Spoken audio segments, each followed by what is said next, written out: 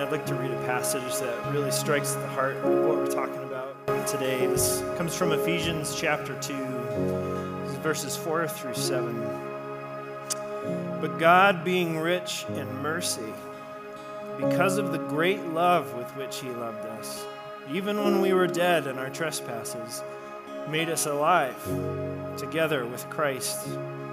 By grace you have been saved, and raised us up with him and seated us with him in the heavenly places in Christ Jesus, so that in the coming ages he might show the immeasurable riches of his grace and kindness toward us in Christ Jesus. Father, thank you for being here. Thank you for filling this space. We pray that it would be filled even more with your presence. As we open up our hearts, please fill that too. And would you fill these thoughts and these words so that we would hear from you today. Father, we love you. We pray this in your name. Amen. You can sit down. Welcome. I'm really glad that you are here. We are in the middle of a series that is all about cultivating emotionally healthy relationships. So a couple weeks ago, we talked about diving deeper into our own emotions that we have inside of us. Last week, we talked about looking back at our past and the things that shaped us, especially our emotions. And a few days ago, I was at Zoe's Cafe, and I ran into a friend of mine. We were catching up with each other, and she said, "What are you up to today?" I said, "Oh, I'm working on a sermon, tonight's sermon." And she said, "Oh, great. What's it going to be on?" And I said, "Vulnerability." And she said, "Ugh." Like, just like that, she made that face. It made that noise. I talked to probably 5 or 6 people and told them what I was speaking on today, and none of them had a positive reaction. And I get that. I understand that. When it comes to vulnerability, we kind of have this natural aversion to it. It's not a topic that we really like to approach, and we have not been given a very positive perception of what vulnerability is. Look at some of the official definitions of vulnerability. This first one comes from the Oxford Dictionary. Vulnerability is the quality or state of being exposed to the possibility of being attacked or harmed, either physically or emotionally. Yay! Wikipedia. Vulnerability is the inability to withstand the effects of a hostile environment. Who's ready to talk about vulnerability today? I went to a Halloween party with my family last Halloween. You want to talk about vulnerable, try wearing a bright green, skin-tight praying mantis costume to a party full of people you don't know very well. That felt vulnerable.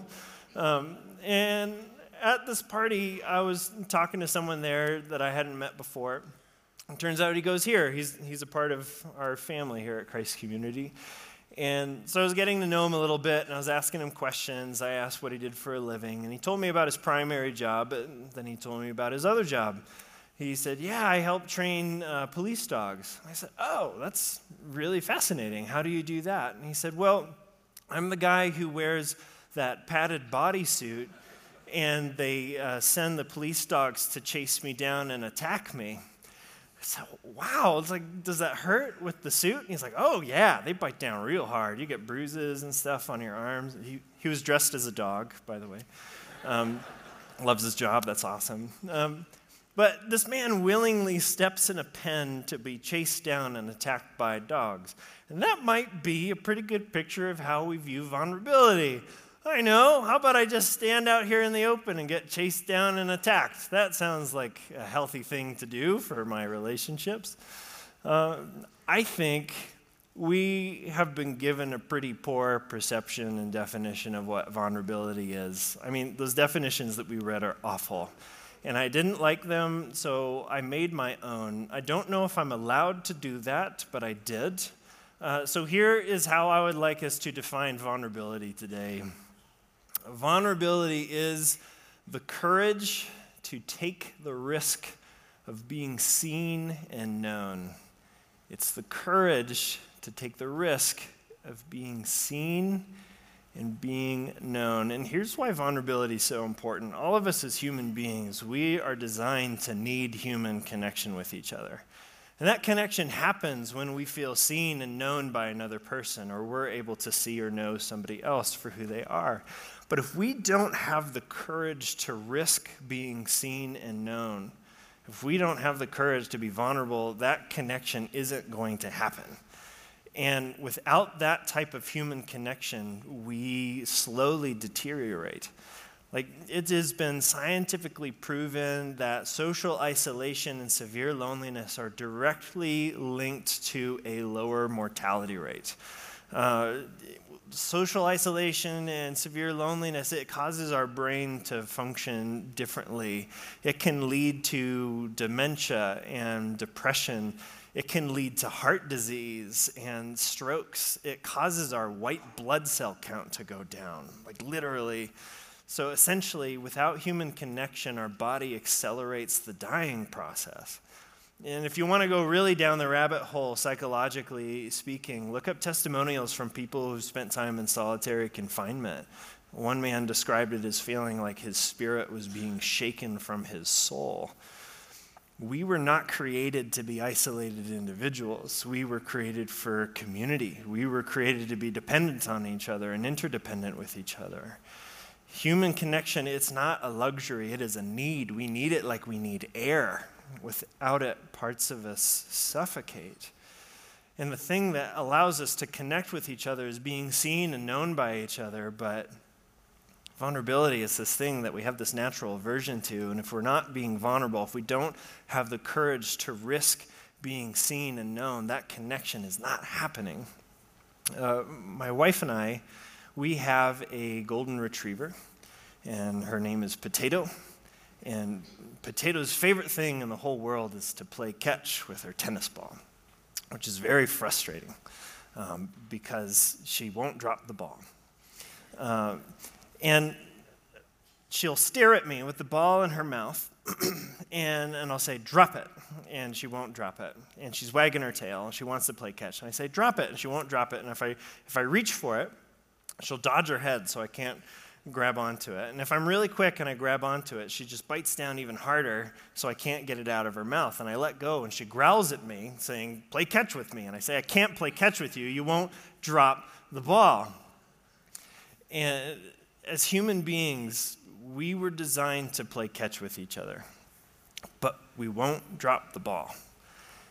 We're too scared to drop the ball, whether it's fear that someone might take it and not give it back or throw it over the fence where we can't get it. We won't drop it, so we can't play catch with each other. And that's a problem. Without that courage of being vulnerable, it doesn't happen. So, practically speaking, being vulnerable with each other, it's essentially, to put it another way, it's showing other people the parts of our heart and our soul and our story that people can't see just spending time around us. We have to be the ones to pull it out and show it to another person. So being vulnerable could look like sharing your feelings with someone. What made you sad? What brought you joy? What is something that made you feel? It could be sharing your dreams with someone. I want to move to Peru. I want to be an artist. I want to get married someday. It could be sharing your fears, rejection, failure, missing out, cats. It could be cats. It could be sharing your pain, trauma you've experienced, tragedy, hopelessness. It could be sharing your past, like we talked about last weekend. What shaped you? What formed you? What was your family like? What was your childhood like, for better or for worse? It could be sharing mistakes you've made. How have you let yourself down? How have you let other people down? How have you failed? It could be sharing your passions. What makes your heart come alive? What in life just makes sense to you? What makes you most feel like you? Vulnerability is the courage to bring these things out of hiding so that you can be seen and known by someone else, so that connection can happen. But here's the catch with vulnerability. It's a risk. It's always a risk. There's always that possibility that if we share something with someone, they could respond negatively. Kind of worst case scenario when it comes to vulnerability is if you share something, you're open and you're seen and known, and someone rejects you. that hurts. That's no small thing. And to make the stakes even higher, the people we are most likely to be vulnerable with, the people we desire to be vulnerable with the most, are the ones that we are closest to. It's the people in our lives that we depend on the most, that we love the most. So to risk being rejected by those people, that's some pretty high stakes. And that's what keeps us from being vulnerable, because we're afraid of losing connection with these people. But here's kind of the paradox of vulnerability. Because we are afraid of losing connection with someone, we aren't vulnerable with them, but vulnerability is the very thing that would allow us to become connected to that person. So it is our fear of becoming disconnected in that relationship that causes us to avoid the very thing that would allow us to become connected in that relationship. We are designed to play catch, but we're too scared to drop the ball. And if we don't drop the ball, we can't play catch. That's why vulnerability is the courage to risk being seen and known, because it's not easy, and I'm not going to try to minimize it today. It takes courage to risk being seen and known. So here's my hope for today.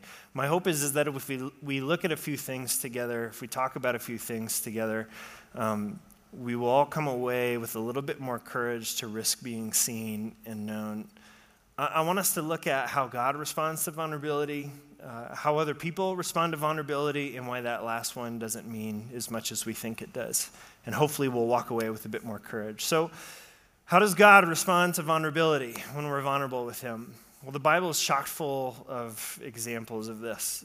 From the very beginning in the Garden of Eden, when Adam and Eve ate that piece of fruit from the tree that they weren't supposed to, they went into hiding. They were ashamed. They realized they did something wrong.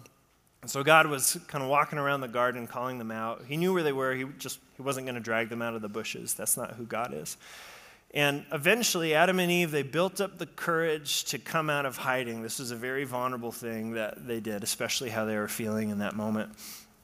And they end up having a really difficult conversation with God, but by the end of it, God responds to their vulnerability with this. Genesis chapter 3, it says, "And the Lord God made for Adam and for his wife garments of skin and clothed them." In the Bible, King David, he is incredibly honest with God about how he's feeling. The Psalms are very, very honest. He says things to God that you would think would not be okay to say to God, but he's just very vulnerable with these things that he's feeling. A lot of his Psalms start like this. Psalm 13, "How long, O Lord, will you forget me forever? How long will you hide your face from me?" But something happens where it appears to be that God responds to David in some tangible way, where he ends those same Psalms sounding like this. This is the end of Psalm 13. "But I have trusted in your steadfast love. My heart shall rejoice in your salvation. I will sing to the Lord because he has dealt bountifully with me." When Jesus was here on earth spending time in human form, people would come to him with their diseases and their ailments and their disabilities. And instead of recoiling in disgust, he moved towards them and he knelt down and he touched them and he healed them and he offered them something that they weren't even asking for, forgiveness. To make it really clear, Jesus, he told this story about a prodigal son who wasted his inheritance and came back to his father, who'd basically insulted and betrayed. And his father accepted him with open arms and threw a party because his son had returned. There was this father of a boy who was possessed by a demon, and this caused him to have these really violent seizures. It would throw him into fireplaces and into walls, and he brought his boy in his arms, seizing, to Jesus, and he held out his boy, and he said, "Jesus, is there anything that you can do for my boy?" And Jesus said, "Is there anything I can do? Of course I can, if you believe." And the man said, "I want to believe, but if I'm being really honest with you, I'm not sure I fully do." He was really vulnerable in that moment, and Jesus healed his son anyway. Jesus, on the night before he was killed, he knew what was about to happen, and he was in a garden. He was praying to God, And he's essentially telling God that he didn't want to go through with it, but he would if that's what God wanted him to do. But if he was being honest, he didn't want to do it. And God responded to Jesus in that moment like this, Luke chapter 22. And there appeared to him an angel from heaven strengthening him. So when it comes to vulnerability, kind of the big thing that we fear, worst case scenario, is that we're rejected after being vulnerable. But the last thing I see God doing in response to vulnerability is rejecting anybody. In fact, he moves closer to them. He offers them love in exchange for that vulnerability. And that makes sense to me because the more time I've spent thinking about this, the more I've come to believe that the very nature of God's love is vulnerability. Like, for example, he loved us first. 1 John says that we love because he first loved us. When I think of the prodigal son story, I think of that moment where the son returns home to his father. He's broke, he's ashamed, he's messed up, and he comes to his father, and his father embraces him and forgives him. And I think, wow, what an incredible moment of love this was. But what I forget is that the father always loved his son. Like, the son was born into his father's love. Otherwise, the father wouldn't have responded to his son in that moment when he came back home. God does not start loving us when we start loving him. God has always loved us. We only respond to his love with ours because he loved us first. We were born into that love. And the same is true of vulnerability.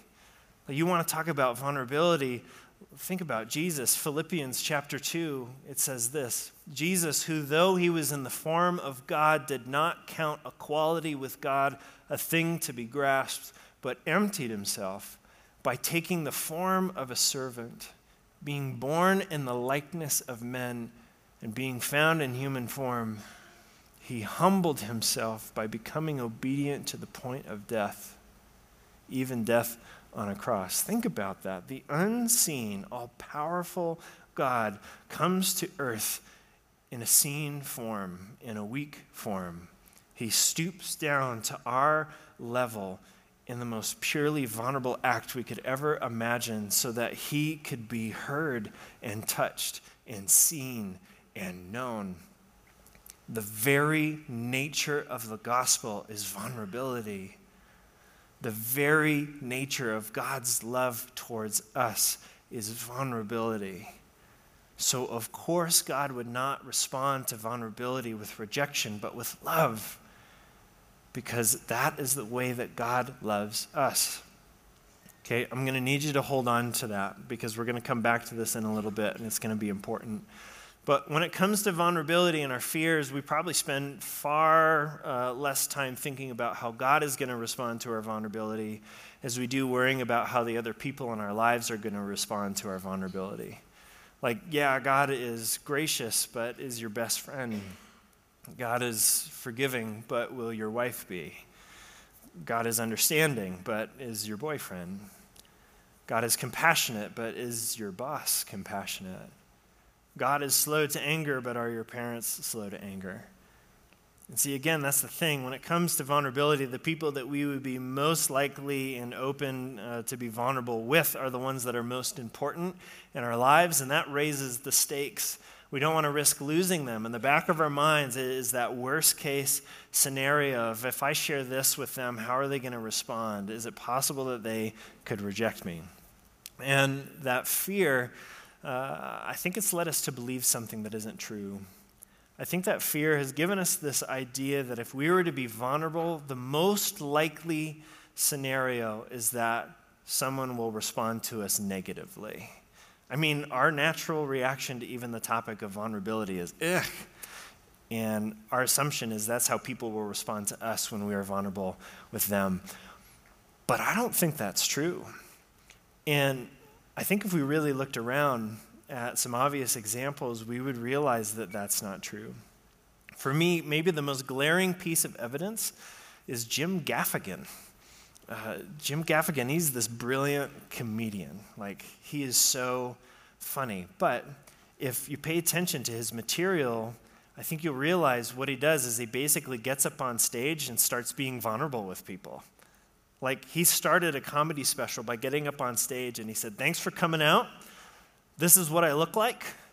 It's mostly my fault. Well, it's all my fault." And then he talked about this time where he ate a whole tub of ice cream and how he hates running and he thinks weddings are silly and too extravagant. And he's just vulnerable throughout his whole material, throughout his whole routine. And our fear is that if we were to be vulnerable, it would be met with mass rejection. But he has made $30 million being vulnerable with people. Like, people pay him to make him laugh. He is a really funny guy, but I really believe people are paying him at his shows to make them feel like that they aren't the only one. Because he gets up there and he says all the things that we all think and we all do, but we're not that open with each other about.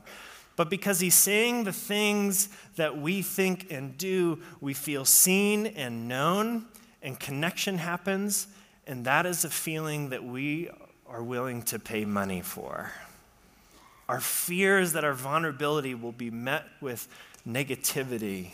But in that context, his vulnerability is met with a room of people collectively saying to themselves, "Me too." And it manifests itself in laughter. I think we are surrounded by people just dying to say, "Me too," if just one person would have the courage to risk being seen and known so they could do that. But that doesn't happen very often because this fear, it perpetuates this cycle that goes like this. If you had something inside that you really wanted to share with someone, that you really wanted to connect with someone about, but you're not seeing anybody around you talking about this thing inside, you begin to make some assumptions. These people, they would judge me for it. They can't understand. They all have their lives together. I don't. They would think I'm too weird or too messed up to be around me, and so we keep it to ourselves. When right next to us could be someone who has the exact same things going on inside of them, and they're looking at all the people around them, including you, not talking about it. And they begin to make all the same assumptions about everyone around them, including you. And this mindset, it just spreads and spreads and spreads and spreads until nobody is talking about anything anymore. But in my experience, if just one person would have the courage to risk being seen and known, it can play out like this. Watch this.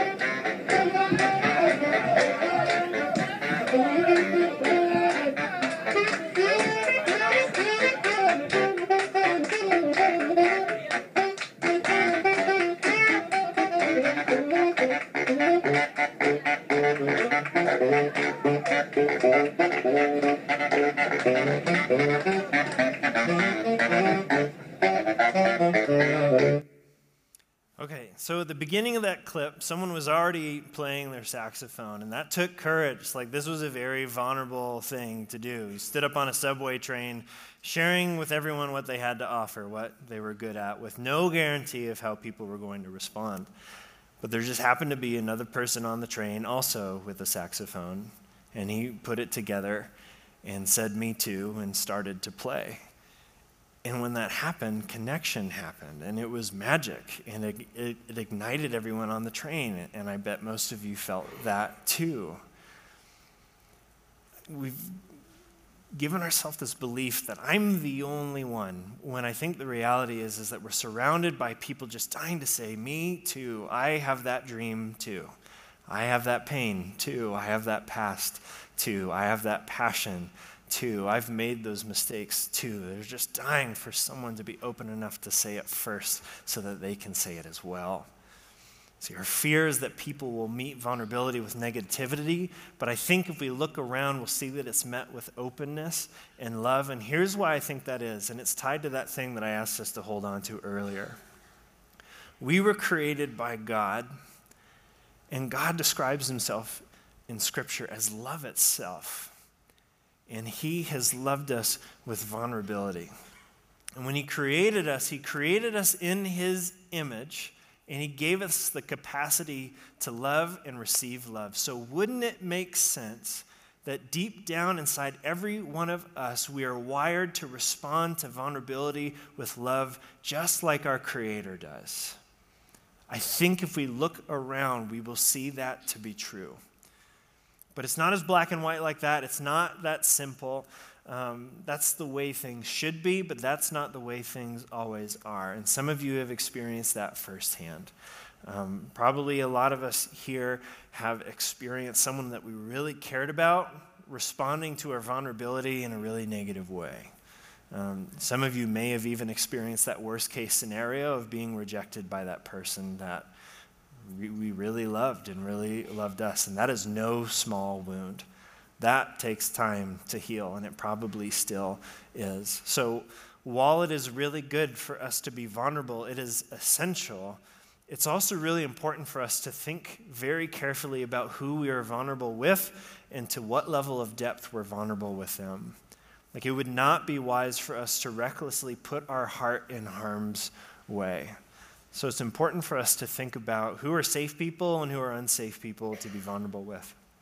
And these are some pretty clear indicators of what a safe person would be like to be vulnerable with. Safe people are empathetic. They can hear your emotions that you're expressing and they can understand it. Even if they haven't experienced the exact same thing you have, they have the capacity to understand it and have a conversation with you.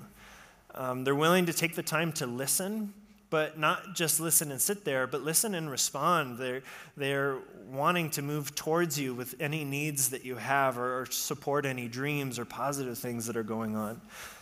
People who are visibly imperfect are really safe. In other words, they are vulnerable themselves. They're willing to be known as not a perfect person, so they can handle imperfect things. Another indicator is people who are willing to take the time to earn your trust. Trust takes time. And people who are willing to patiently wait for you to share what you need to share, those are really safe people. Now, some red flags of maybe some unsafe people are this, and I'm not trying to label these people as bad people. We're all growing in different ways. So I'll just say these might be people who aren't in a place quite yet to handle your vulnerability. But unsafe people would be judgmental people, defensive people, especially if you're sharing something that involves them. If they tend to be really defensive, that might not go well. People who gossip, the things you share with them might get shared with other people. People who demand your trust, they don't have the patience or they're not willing to take the time, but they're just taking a jackhammer to your heart, wanting to get to the core of it. And people who are unforgiving. If you're being vulnerable about a mistake that you've made and they kind of have a one strike and you're out mentality, this would not be a very safe person to talk to. So a helpful tool to kind of think about who and to what degree we should be vulnerable with is this. If you were to imagine your heart and your soul as a house has different rooms, has an entryway, living room, kitchen, bedroom. Like you can go as far with that image as you want. There's all kinds of rooms to houses. But it's like this. If your heart and your soul were a house, there's probably a sizable group of people that you're willing to invite into the living room of your heart. You've got pictures of your family on the walls, your hobbies are out in the open, it's lighthearted, it's fun, you're just getting to know each other. But then out of that group of people, there's probably some that you would invite into the kitchen and stay for dinner, metaphorically speaking. And usually over a meal is when we get to the deeper things, our dreams, our past.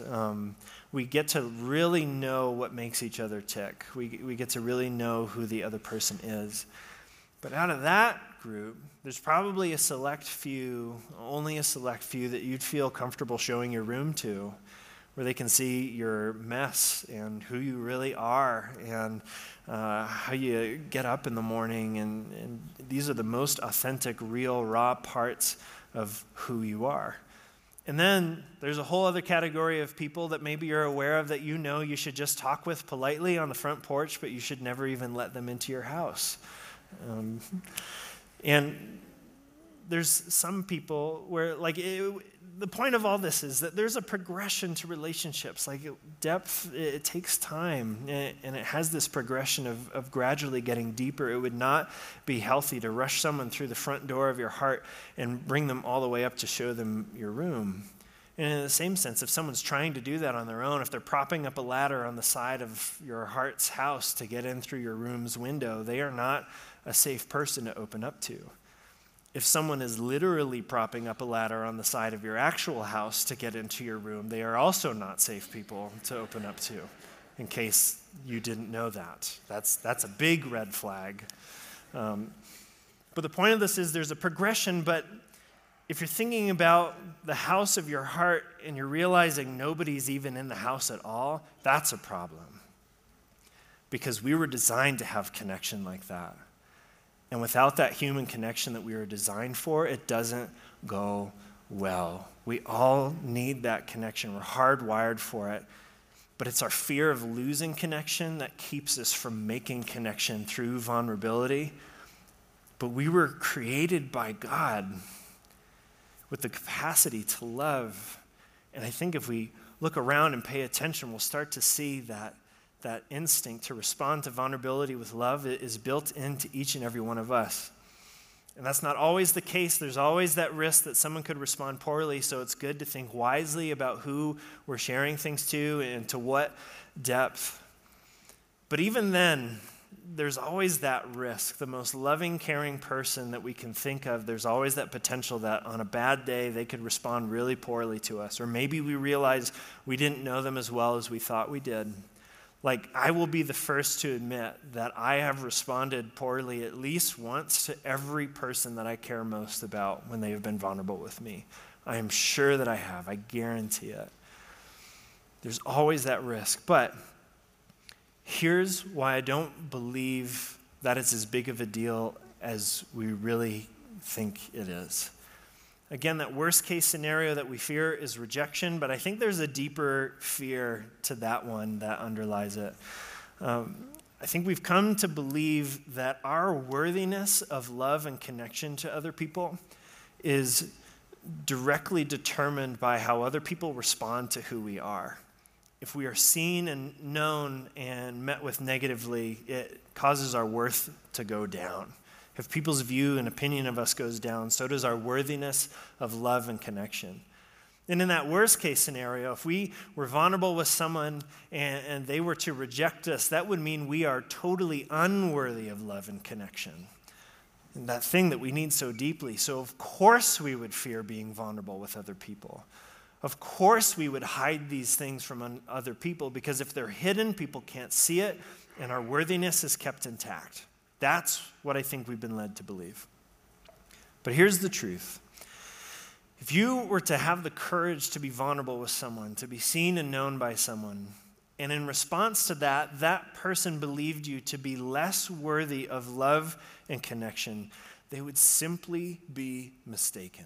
Because the one who gets to determine who is worthy of love and connection and who is not is the creator of that person. And your creator has established that you and everybody else is worthy of love and connection. And he's made that abundantly clear through the fact that he just simply loves everybody. He makes that so clear in Scripture. And he has made it clear that we are all worthy of connection because Jesus came down in the most vulnerable thing possible and offered connection to anybody who would want that with him. Your worthiness of love and connection is a gift that can't be taken away based on the opinions of other people. Your worthiness is established simply by the fact that God loves you. Let's look again at that passage that we read at the very, very beginning of all this. Ephesians 2, 4-7. But God, being rich in mercy, because of the great love with which he loved us, even when we were dead in our trespasses. In other words, even though we're so messed up, he made us alive together with Christ. By grace you have been saved, and raised us up with him and seated us with him in the heavenly places in Christ Jesus, so that in the coming ages he might show the immeasurable riches of his grace and kindness toward us in Christ Jesus. When we are vulnerable with other people, there is that risk that we might get hurt. But what is never at risk is our worthiness of love and connection. That is a gift that cannot be taken away. And if we really believed that our worthiness of love and connection with other people was ironclad, how much more courage would we have to be seen and known by other people? If we really believed that God's opinion of us counted so much more than anybody else's, how much more courage would we have to be vulnerable? And if we did that more often, how would our mental health change if we finally had people to talk to about what's going on inside of us? How would our loneliness be changed? And furthermore, how would loneliness be changed around us when the people around us started to realize that we were a safe person to be seen and known by, and a community begins to form? Imagine what would happen if we were the first to pick up our instruments and play on a train full of people just dying to play theirs and say, "Me too."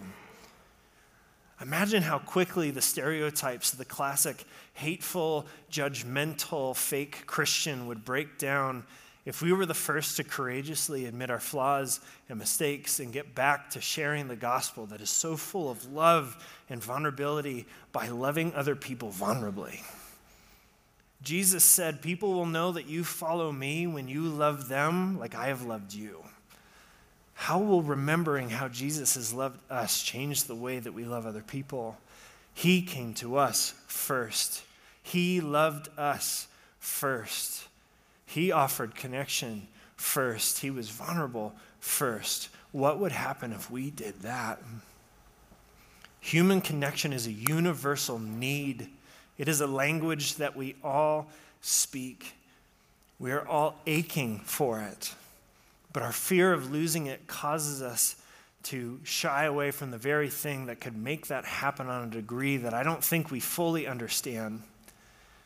But our God has created us with the capacity to love. He's created us in his image, and he has loved us vulnerably. And I think if we look around, we'll see that that is hardwired into each and every one of us too.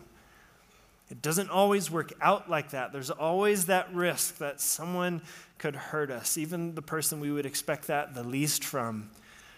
But what is never at risk is our worthiness of love and connection. And the more that we understand that, the more courage that we will have to be seen and known by other people and experience that connection that we are longing for. Furthermore, the more we understand that, the more connection we will be able to offer to the people around us who are just dying for it. That kind of vulnerable love has the power to point people to Jesus, who set the example of what love is by coming to us first and loving us first and being vulnerable with us first. And he gave us a beautiful picture in this thing to participate in together that represents that, and that's communion. Jesus said, "This is my body. This is my blood. I gave this for you." How much more vulnerable can you get? And we really try to honor that to the fullest extent in the ways that we participate in communion together. We could have a table just set out with the bread and the cup for people to come up to and take from.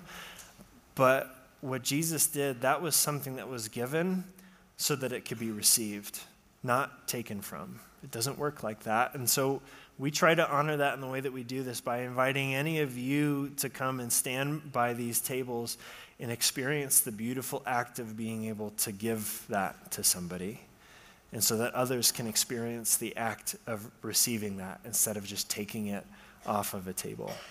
And if that is something that you would like to do today, because we're going to practice communion today, that would be awesome, because we have not asked anybody ahead of time to do that. And there's a bunch of tables up here, and there's a bunch of tables back there. And each table needs at least 2 people. And you don't have to say a word. All you have to do is just hand it out. That act of giving communicates volumes to people. So if that is something that you would like to help us with, so people could receive this instead of take it, that would be really helpful. And if you want to do that, you can make your way to the tables right now. While you're doing that, if you want to, I'd like the rest of us to take some time and process these things and pray about these things together. So let's pray, unless you're making your way to these tables.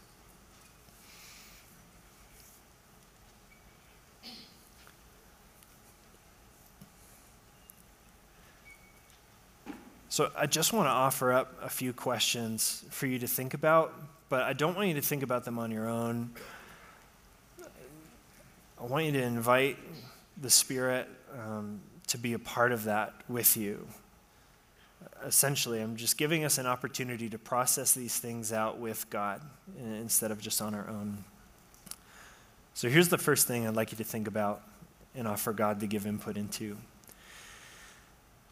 Is there someone that God has placed in your life that you know you could be vulnerable with, that you could be seen and known by? Just take a moment and see if someone comes to mind.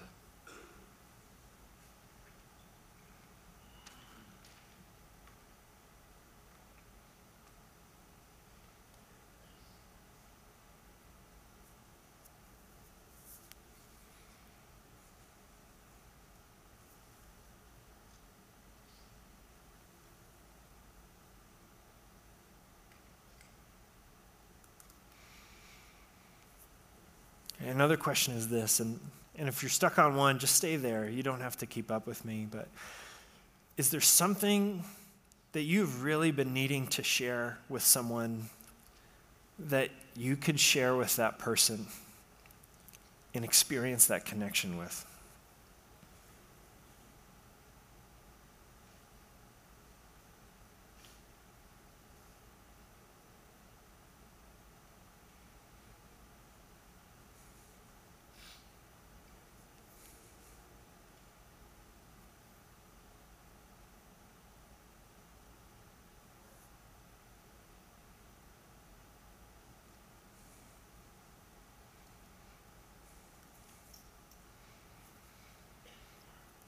And if so, just take a moment right now and ask God for the courage to open up to that person.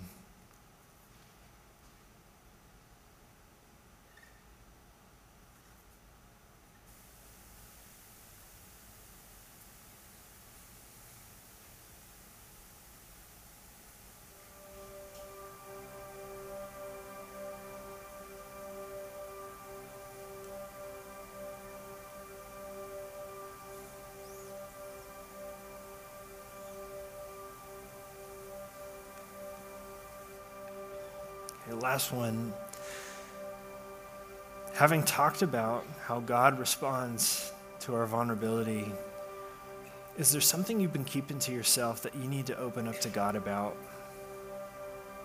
Is there a part of you that you've just kind of been holding back, sharing with God, that you know would be really healthy for you to do that? If you're there, just take this opportunity right now to just share that with Him.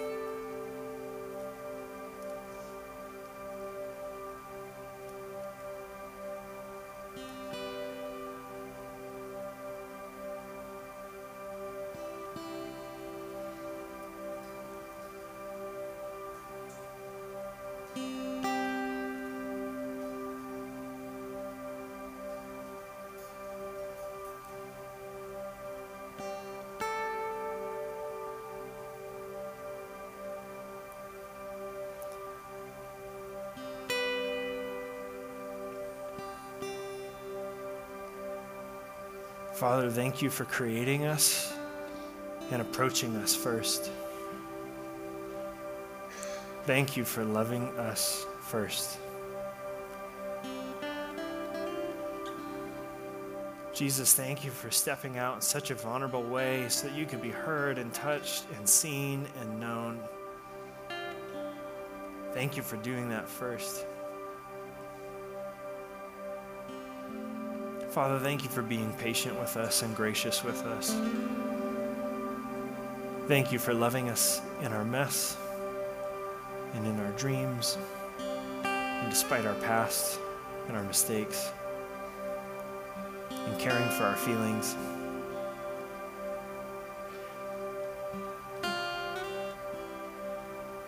And Father, for anyone here who shared anything with you that they hadn't before, I pray that in experiencing communion tonight, they would experience your response to what they just shared with you. Father, we love you and we worship you now.